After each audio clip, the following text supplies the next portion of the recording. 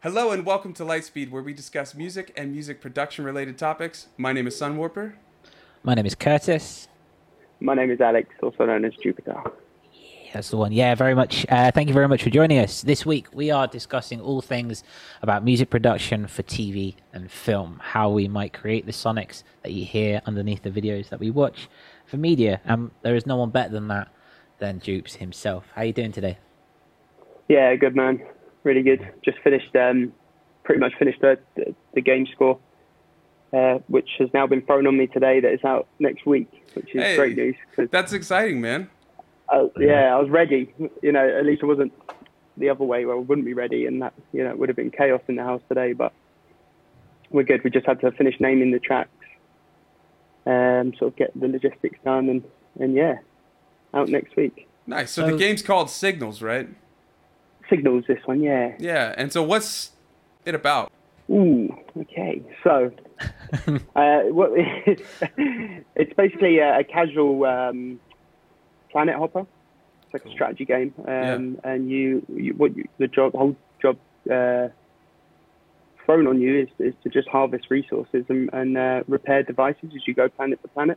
Very cool. And I think the beautiful thing about these modern games is every map is unique to you. So when you fire it up, you get a completely different map. Very cool, yeah. But you can share these map seeds, which is always interesting. A lot of games are doing it nowadays, stuff like Valheim. I think it all comes originally from Minecraft, so definitely don't hold me to that. I'm sure many games are doing it before. Well, I think Diablo 2 even did that, where it's like the world and the puzzles and the maps always change. Yeah. That's exactly it. And sci-fi. As soon as I heard it was sci-fi, Synths like crazy, right? yeah, I'm in. Well, this is not your first dabble in the media world, because a couple of years ago you made the film for Amazon.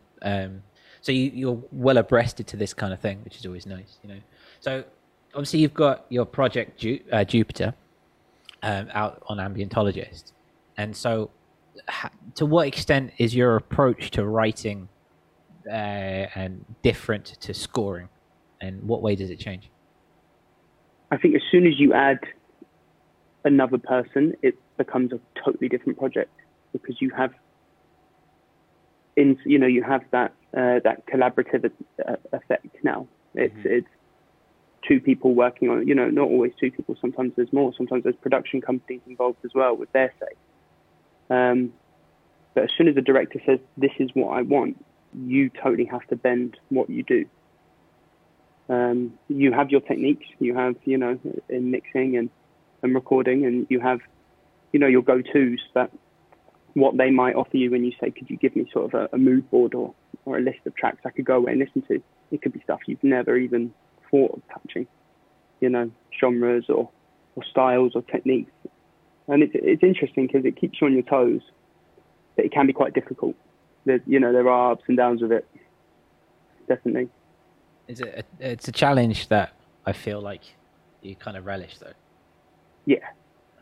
Yeah, because you come out of it, because of Signals now, I've learned I've had to go back to the dupes I'm working on and change things, because these new techniques I've learned or tried out, I want to apply to these songs. Yeah. You're learning as you go, and it's non-stop. Yeah, I was going to say, so you put yourself out of your comfort zone because the other person that you're collaborating with is saying, hey, I want something that's maybe not ambient, which is your forte, right?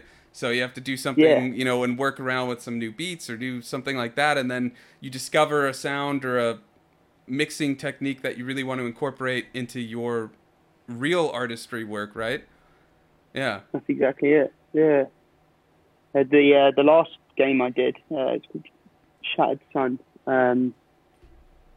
He wanted all live instruments, all guitars, pianos, double bass, and it was great. And I had loads of fun with it. But in the end, I am starting to get out of my depth here.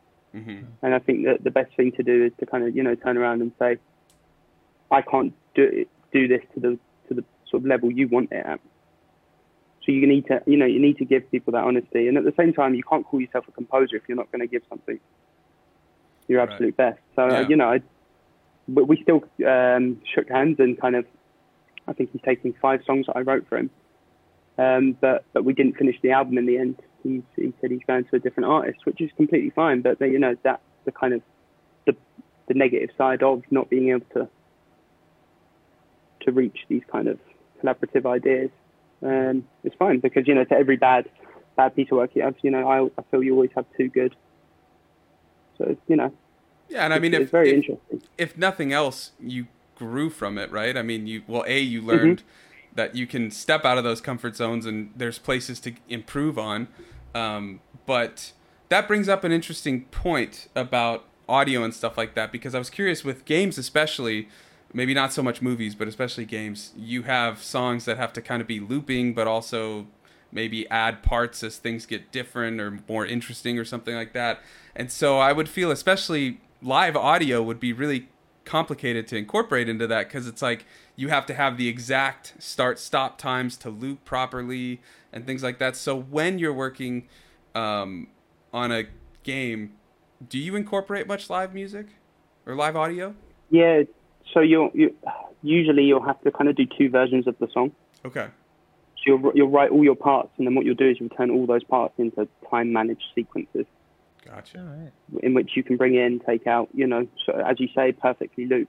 The beauty with Signals is he just wanted an album that plays.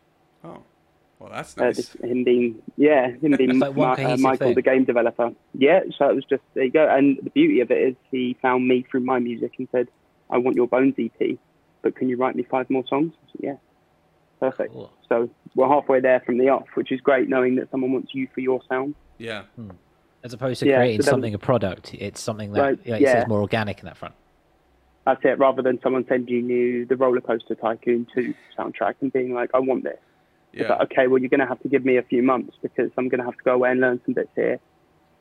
You know, it's new, but as you say, it throws you in the deep end. You have to learn, and it is fun. It's really fun. I mean, in the terms of just talking about challenges and talking about going to learn, coming back to Signals in this latest venture, what's the biggest thing that you've taken away from it?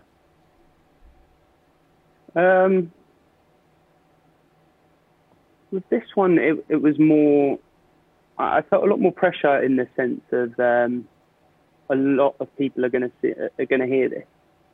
So honestly, I think the biggest demon with this was that. I think once you start kind of, you know, with the whole ambientologist stuff, originally I was just making music for myself. You know, you don't think about who's going to be listening to it. And now it's kind of, oh, you're releasing on a label, or, oh, this is being sent to such and such when it's done. It gives you that pressure, and that can, you know, you can thrive off it. But at the same time, I think the biggest challenge with this game score is this is going to be on Steam. You know, the one I've done before, this was just a mobile game. Shattered Sun, the one I was talking about before, it has no release date yet. The project's been put on hold, so I'm not sure what's going on there. So this is the official first proper release, that video game that I've done. And yeah, it was a lot of pressure. Very different to the film pressure, because I didn't know how well the Frontera film was going to do. I didn't realise it was going to end up on Amazon Prime. You know, I knew it was going to offer a few festivals. I didn't realise it'd end up blowing up as much as it did. But yeah, I'd say that was the biggest thing I learned, was how to sort of deal with that pressure.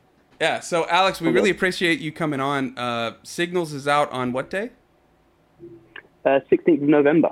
Okay, perfect. And then the album for Signals is going to come out when, and where can we find it?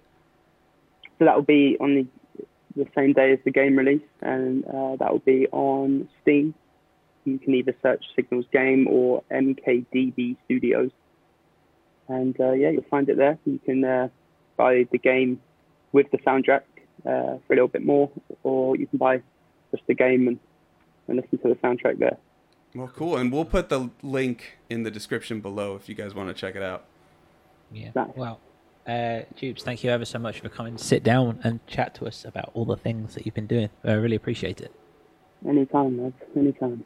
This episode is brought to you by our patrons on Patreon. If you like what we do and you want to see more, feel free to go and support us on Patreon. Pledges start at only $2, and you get a whole podcast and a load of behind the scenes and early access to everything we do. And specifically, thank you to our Audionautic engineer, McKinley A. We love you. Yeah, and if you want to check out our Patreon, just head over to patreon.com/audionautic. Thanks, and we'll see you next time.